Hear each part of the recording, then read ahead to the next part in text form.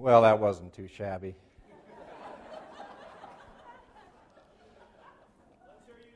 I was going to say that sounded almost as good as when Heather and I sing together. Kendra, just know that this is your second home, okay? All right. Would you open in your Bibles, please, to Luke 19? I can't think of a better way to honor the Lord than by digging in to Holy Week and what happened on this particular Sunday that we honor today, rather than Jim doing something different or strange or esoteric or whatever.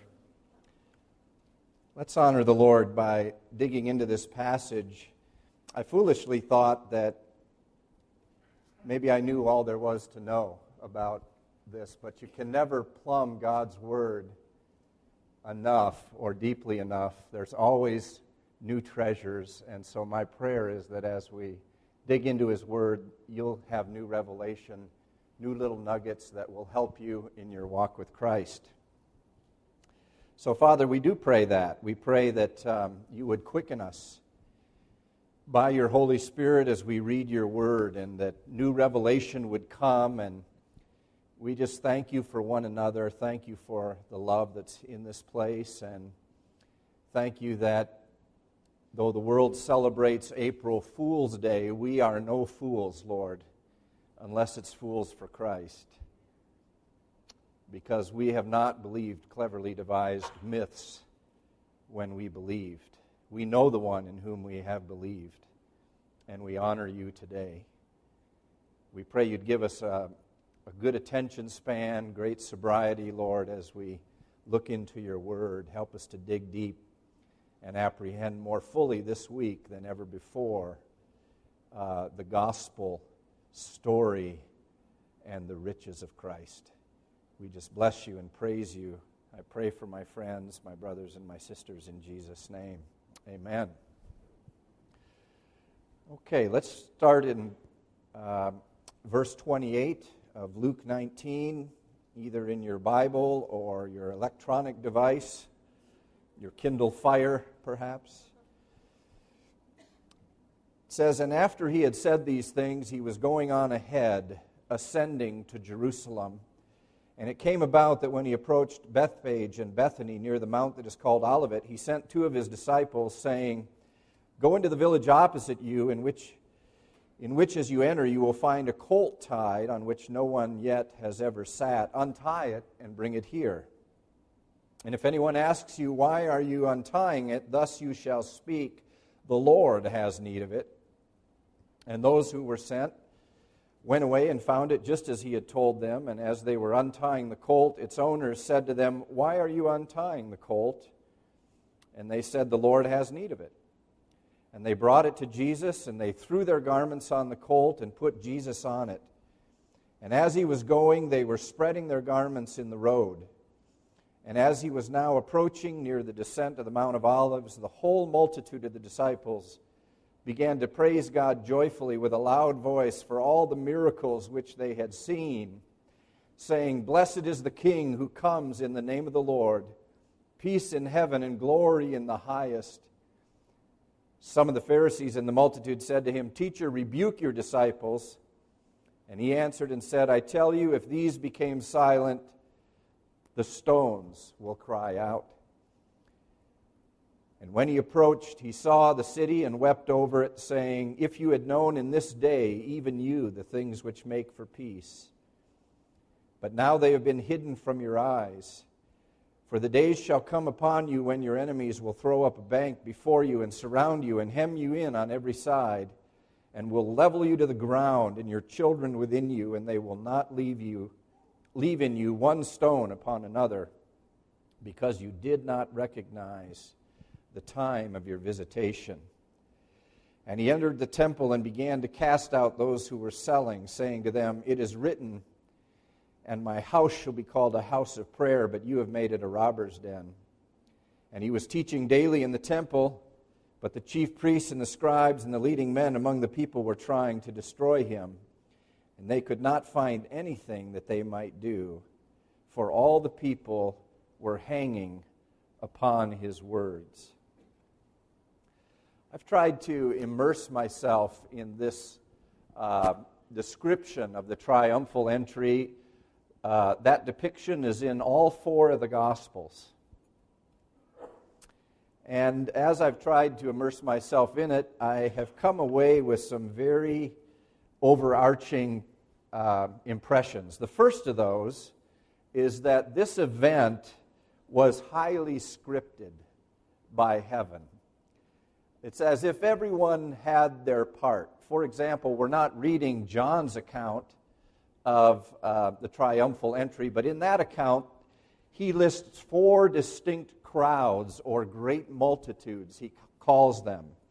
The first is in verse 9 of chapter 12 of John, where he says, a great multitude of the Jews. These were those who were in Jerusalem. It consisted of the rulers and the chief priests, and they were wondering if Jesus was going to come to the feast. And so when they heard that he was in Bethany, they went down to check him out and to check out Lazarus. This particular crowd was not friendly to Jesus.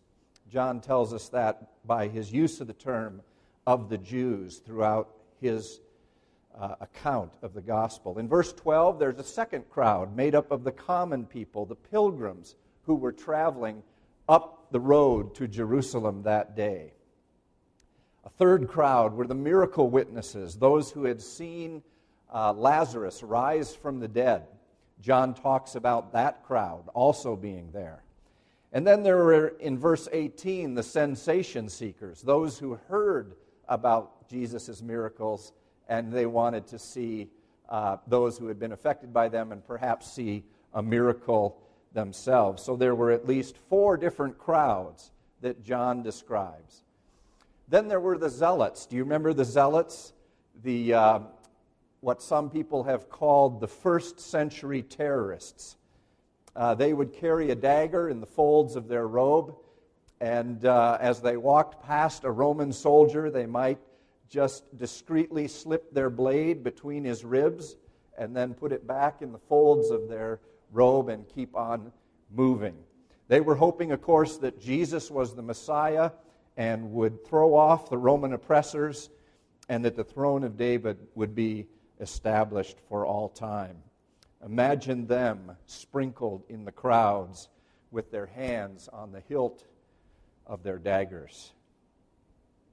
There was the infuriated religious elite, the Pharisees and the Sadducees, who wanted not only Jesus but also Lazarus killed, because many were believing through Lazarus as well as Jesus. John, in his gospel, talks about 7 miraculous signs, the culmination of which is raising Lazarus from the dead, a precursor, if you will, of Jesus being raised from the dead.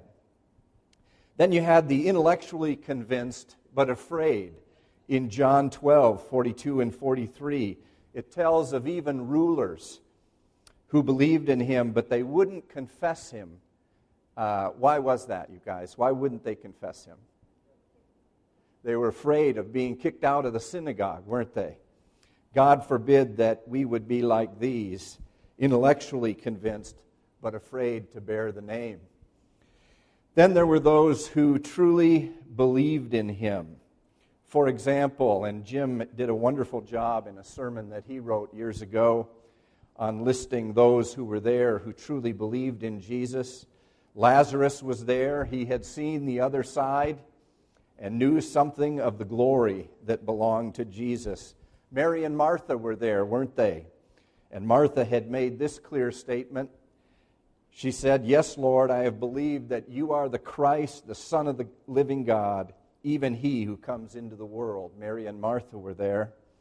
Mary Magdalene was there, the woman who had been delivered of 7 demons. She knew something about the kingdom of darkness and the kingdom of light. The man who was born blind was there. Blind Bartimaeus was there. Zacchaeus was there. The 12 were there. Peter, the one who had said, "Thou art the Christ, the Son of the living God," he was there, and many more who had been forgiven, delivered, and so on. So as he entered Jerusalem that day, Jesus was declaring publicly and powerfully that he is the Messiah. Another great impression that I had in immersing myself in this story is that heaven was dropping a Jesus bomb that day. Now, that term, a Jesus bomb, I heard from an Australian pastor who said sometimes you just have to drop a Jesus bomb and let God pick up the pieces. And I kind of like that. It stuck with me. Third, there are some truths and some symbols and some messages in this passage that I don't want to be lost. The event was fraught with deep spiritual meanings, great manifestations or signs of the kingdom, and profound messages for each of us to apprehend. So let's begin looking in a little more detail at the story. As Jesus entered Jerusalem that day, he was declaring publicly and privately that he was the king, he is the Messiah, he is God, and he is the Lord. You remember that for most of his ministry, he worked hard to keep his true identity under wraps, didn't he? I think of Mark 3:12, where the demons were crying out, "You are the Son of God." And it says that he earnestly warned them not to make him known. Then in Mark 5:43, when he had raised Jairus' daughter from the dead, he said to the parents and those in the room, he gave them strict orders that no one should know about this. Imagine being a parent of a child that Jesus raises from the dead, and he tells you, don't tell anybody about this. And you've got people outside who knew that she had died. I wonder what you would say. In Matthew 17:9, after the transfiguration, they're coming down from the mountain, and Jesus tells Peter, James, and John, don't tell anyone about this vision. In Matthew 16:20, after Peter confesses that Jesus is the Christ, Jesus tells his disciples, don't tell anyone that I am the Christ. Actually, it says that he told them to tell no one that he was the Christ. And then in John 6:14 and 15, after he fed the 5,000, he sensed that the crowd was going to take him by force and make him king. And so what did he do? He withdrew by himself up into a mountain place alone. But now, on this day, he is letting the cat out of the bag. He is declaring to all that he is the Messiah, the triumphant King of the universe.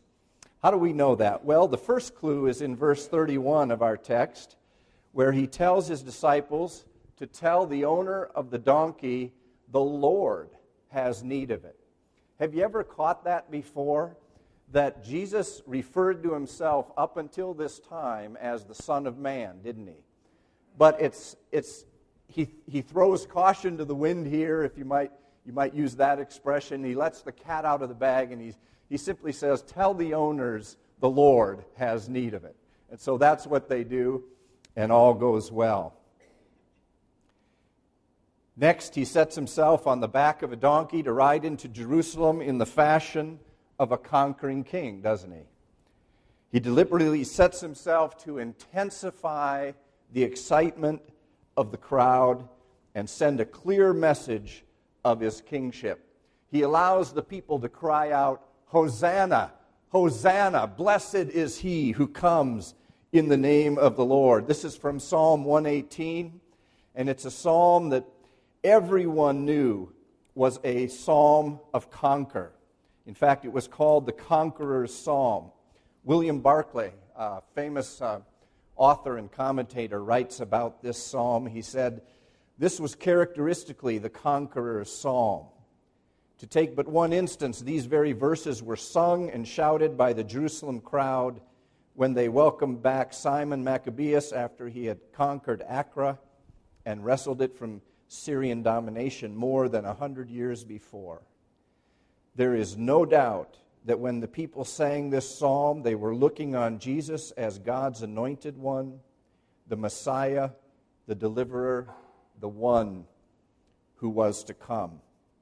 And there is no doubt that they were looking for him as the conqueror.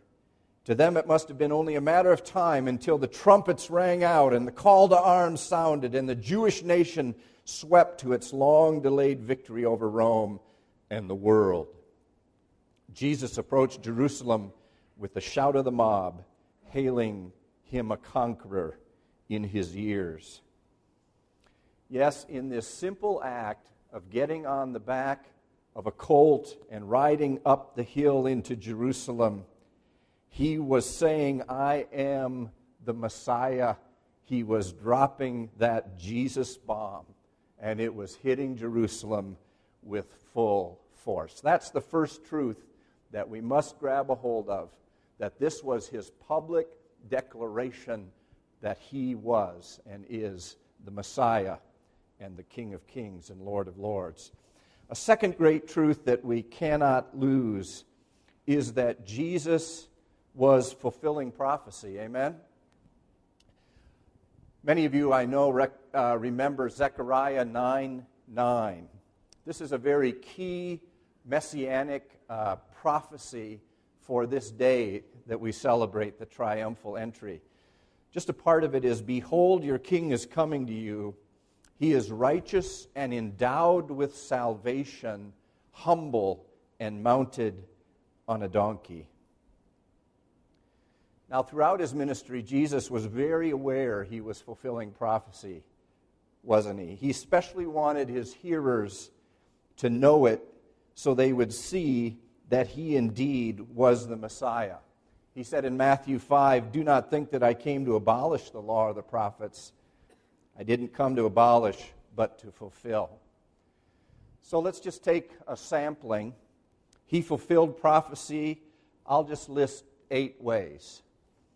He fulfilled prophecy by being born in Bethlehem. That's from Micah chapter 5, verse 2. He fulfilled prophecy by being preceded by a messenger. That's in Isaiah 40, verse 3, Malachi 3, verse 1. He fulfilled prophecy by entering Jerusalem on a donkey. That's Zechariah 9, verse 9. He fulfilled prophecy by being betrayed by a friend who ate with him. Psalm 41, verse 9. He fulfilled prophecy by being sold for 30 pieces of silver. Zechariah 11, verse 12.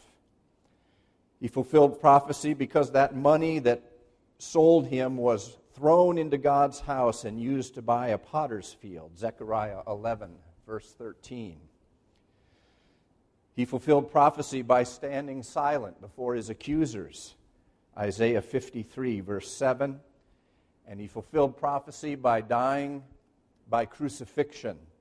Psalm 22:16, Zechariah 12:10, and Isaiah 53:12.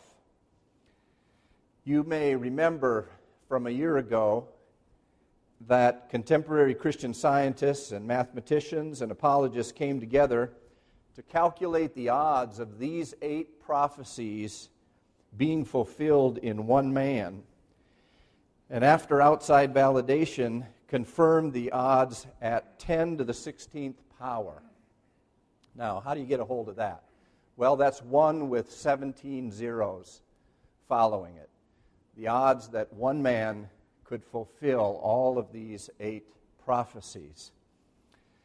The chances of winning this week's Mega Million jackpot of $640 million was 176 million to 1.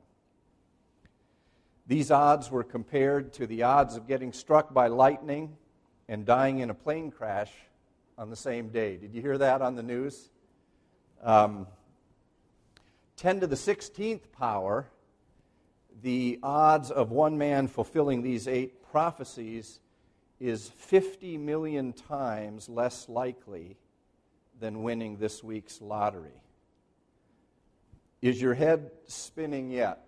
Yeah. Scholars agree that Jesus fulfilled at least 60 major prophecies, not just 8.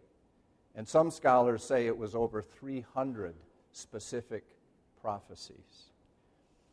Jesus fulfilled prophecy. That's a second great truth here. A third is that Jesus was ascending into Jerusalem that day and would soon ascend all the way up to the cross, where he would be lifted up and draw all men to himself. He was on a mission of salvation. So he was not just fulfilling prophecy. He was not just declaring himself king and Messiah. The third great truth that we cannot miss is that he was bearing salvation all the way to the cross. Zechariah 9:9 again says, "Behold, your king is coming to you. He is just and endowed with salvation." Isn't that a beautiful phrase? He is just and endowed with salvation. What was the fullness of his mission? The one endowed with salvation, well, it was to suffer and be mistreated, to stand trial as the King of the Jews, to be scourged and nailed to a cross, to be crucified, taking the sins of the world on his back, to finish his work, he said, to descend into hell, to break the power of sin and the law, to overcome the world, to make many resurrection appearances, to ascend on high, to lead captive a host of captives, to be lifted up into heaven, to send the promised Holy Spirit in power, to give gifts to men, to lead his church, to sit down at the right hand of the Father. Can we say hallelujah? Hallelujah. Can we say Hosanna? Blessed is he who comes in the name of the Lord. I was thinking about, this is a tangent, but I was thinking on the way to church about, now Jim, don't get too excited. And I started to think about the Knights of the Round Table and how they had names, and I was thinking of the elders, and I was thinking of Gordon the fanatic. You know, they had these after names. Gordon the radical, Bruce the wise, Jim the ancient of days, Bill the faithful, Joel the evangelist, Dave the servant, and Jim the excitable.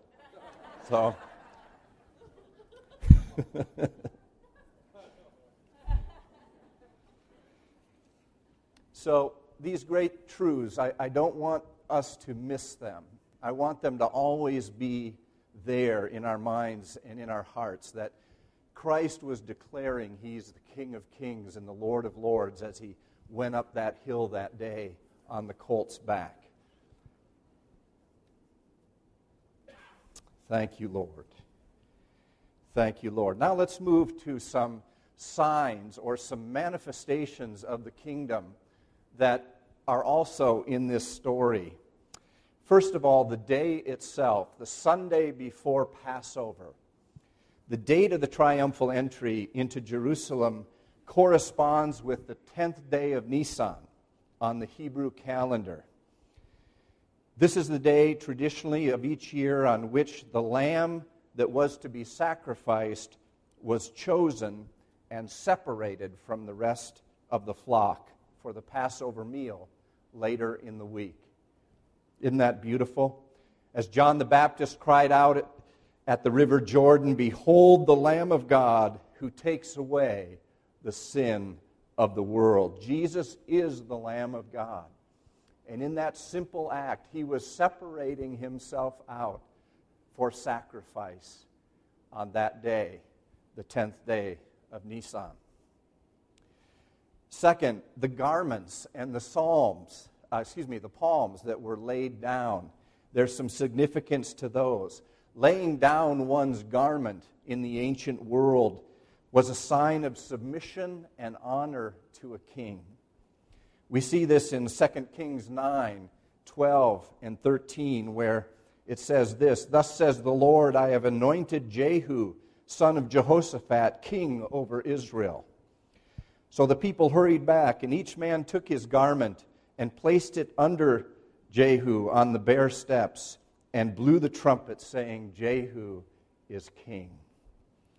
Palms are a symbol of victory and rejoicing, as in Revelation 7, 9 through 12. If you'd like to, please turn there and let's read that together. Revelation 7, verses 9 through 12, and watch for the palms.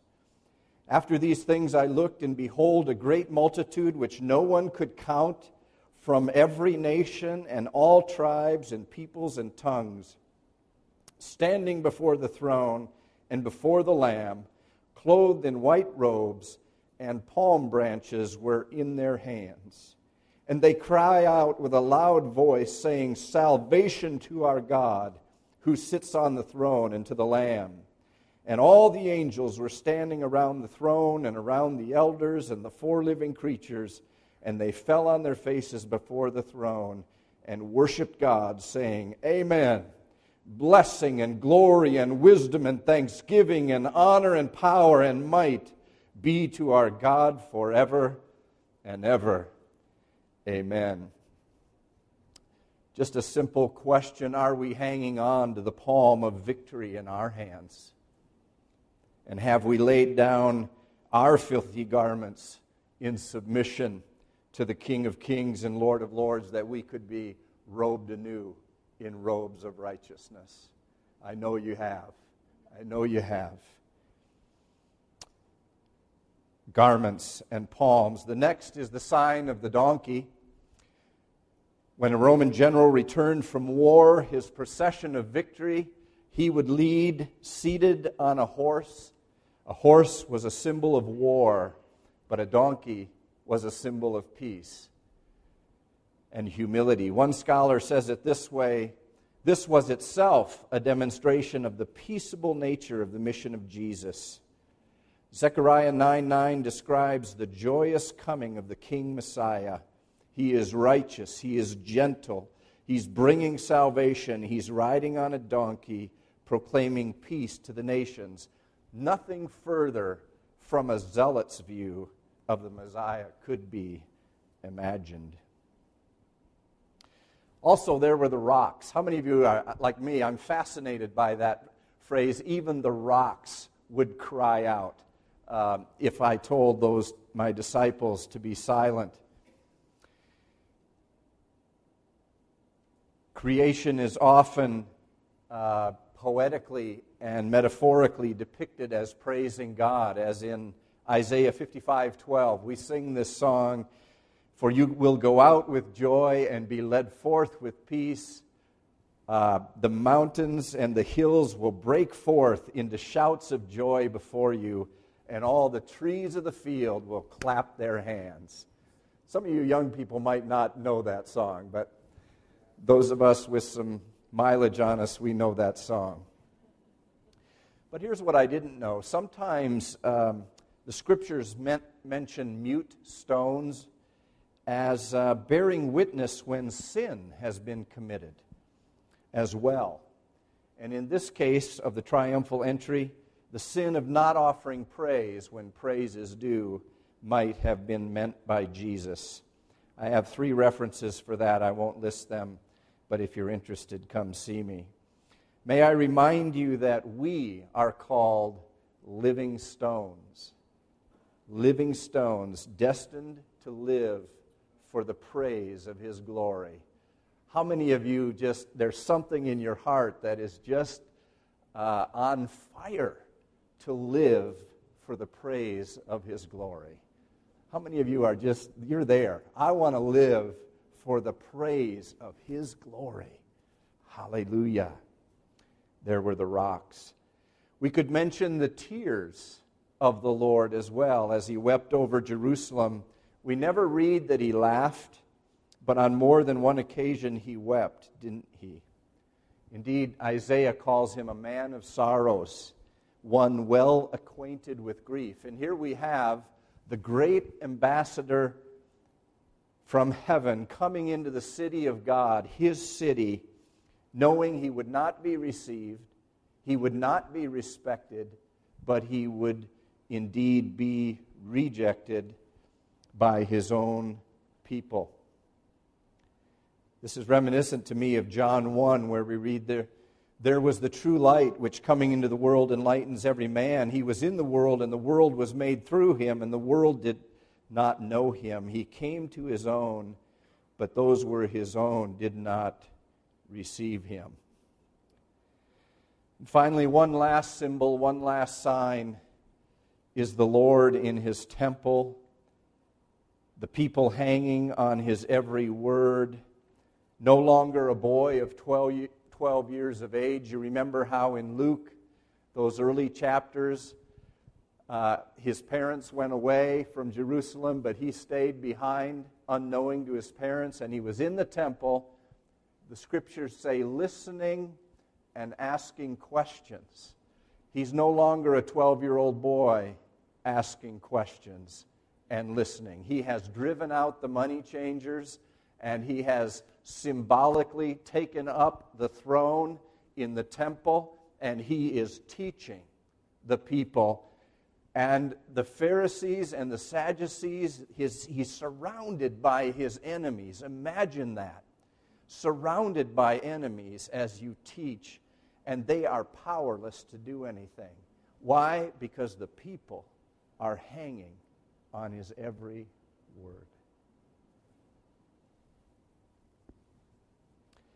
These manifold manifestations of the kingdom of God are just breathtaking in and of themselves. So, what are the messages for us? Just briefly, I think what comes through to me, first of all, is the need we have to continually ask God for spiritual discernment. Nobody knew what was happening that day except Jesus. This bomb is dropped. People are running, yelling stuff, and thinking things that are just not accurate. And even on this side of the cross, even being filled with the Holy Spirit, we have to ask for discernment to see things clearly. I remember coming down to Tulsa, Oklahoma in 1982, thinking that I was going to go to ORU and go back to Minnesota and pastor a small church in the woods there. I was going to be that church's Savior. Oh, yes. And, Jesus, of course, Jesus was going to be the Savior, but I was going to help this little church. And here I am in Tulsa, Oklahoma, having raised our family here, knowing all of you. I never would have dreamed that we would spend our lives in Oklahoma, Tulsa, Oklahoma. What a privilege to know you. What a blessing. For you to even let me get up here and speak is a miracle.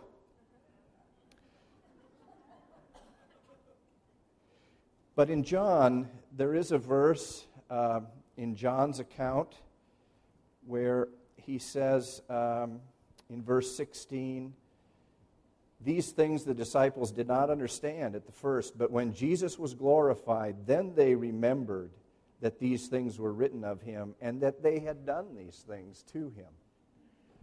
And so, like the disciples, even on this side of the cross, when we face challenges and trials, we need to be praying for God's discernment, don't we? Because we can't see clearly unless we're really seeking God. Secondly, there's a need, I think, for the courage that Jesus showed in this situation. There he is in verse 1. He goes on ahead of the crowd. Did you notice that? Verse 1, he's leading the crowd. He's not in the middle of the crowd. He's not behind the crowd. He's out in front. Other places the scriptures say he set his face like flint for Jerusalem. So there he is out in front, showing that great courage. Sometimes we need to do the hard thing, don't we? Sometimes we need to go the hard way. Sometimes the path of least resistance is not the best path. Sometimes we need to drop a Jesus bomb and let God pick up all the pieces.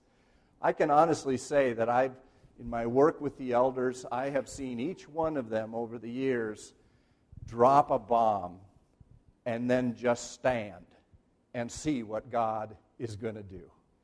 I don't think they conceive of it that way, but I've seen the brothers each take a stand for something and not be moved.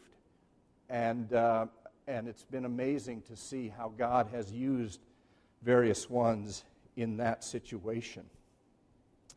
Let us be individuals of great courage as we follow in the footsteps of Jesus. Third, let's let Christ be our only confidence. Let's let Christ be our only confidence. The Pharisees in John's account at one point say to each other, "You see that you're not doing any good. Look, the world has gone after him." They throw up their hands to one another and say, "You're not doing any good.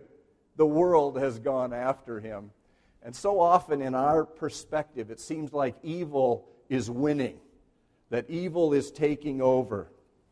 But I want to remind you that God is on his throne and the earth is his footstool. God is on his throne and the earth is his footstool. The Bible says the increase of his government shall know no end. Let's let Christ be our only confidence.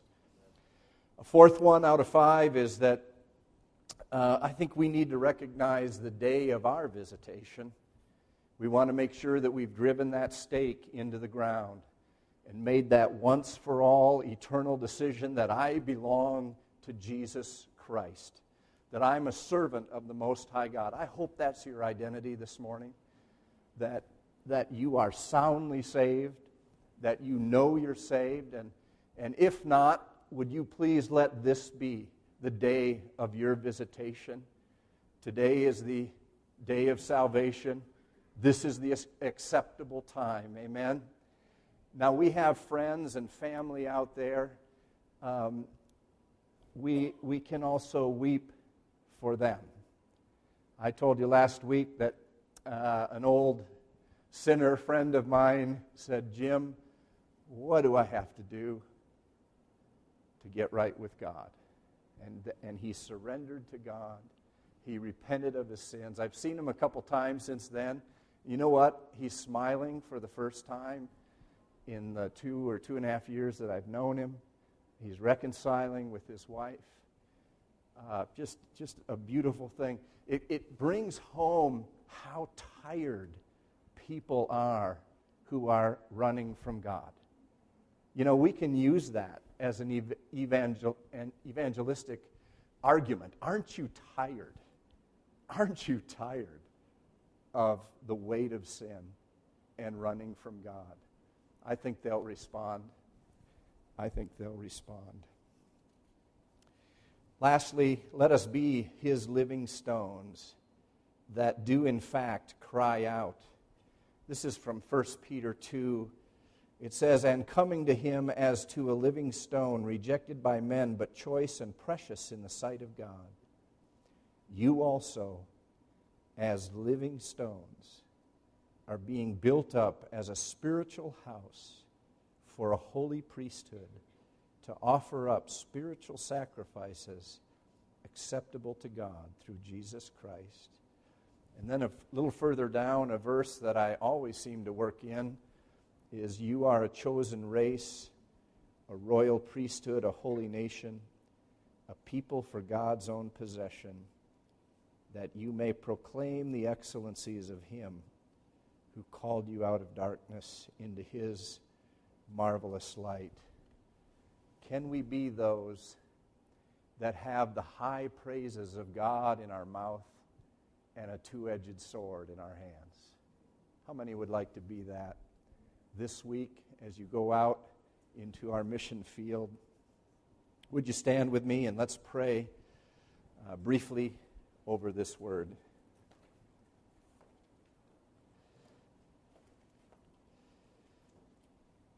Father, we have attempted this morning to honor you by digging into your word. I pray that there has been a quickening, that there has been a nugget of truth for every person here. And Lord, as we head into the Holy Week, we pray that we would not let the tyranny of the urgent rob us of what you have for us, a deepening of our faith. We ask that you would fill us anew with your Holy Spirit, Lord. A fresh infilling and a fresh revelation, a deeper revelation than ever before about the price that you paid for us and the centrality of the cross and the primacy of Jesus Christ. We just bless you, Lord. We thank you. We ask that you would give us ears to hear and hearts to really understand. We give you all the glory and all the praise in Jesus' wonderful name. Amen.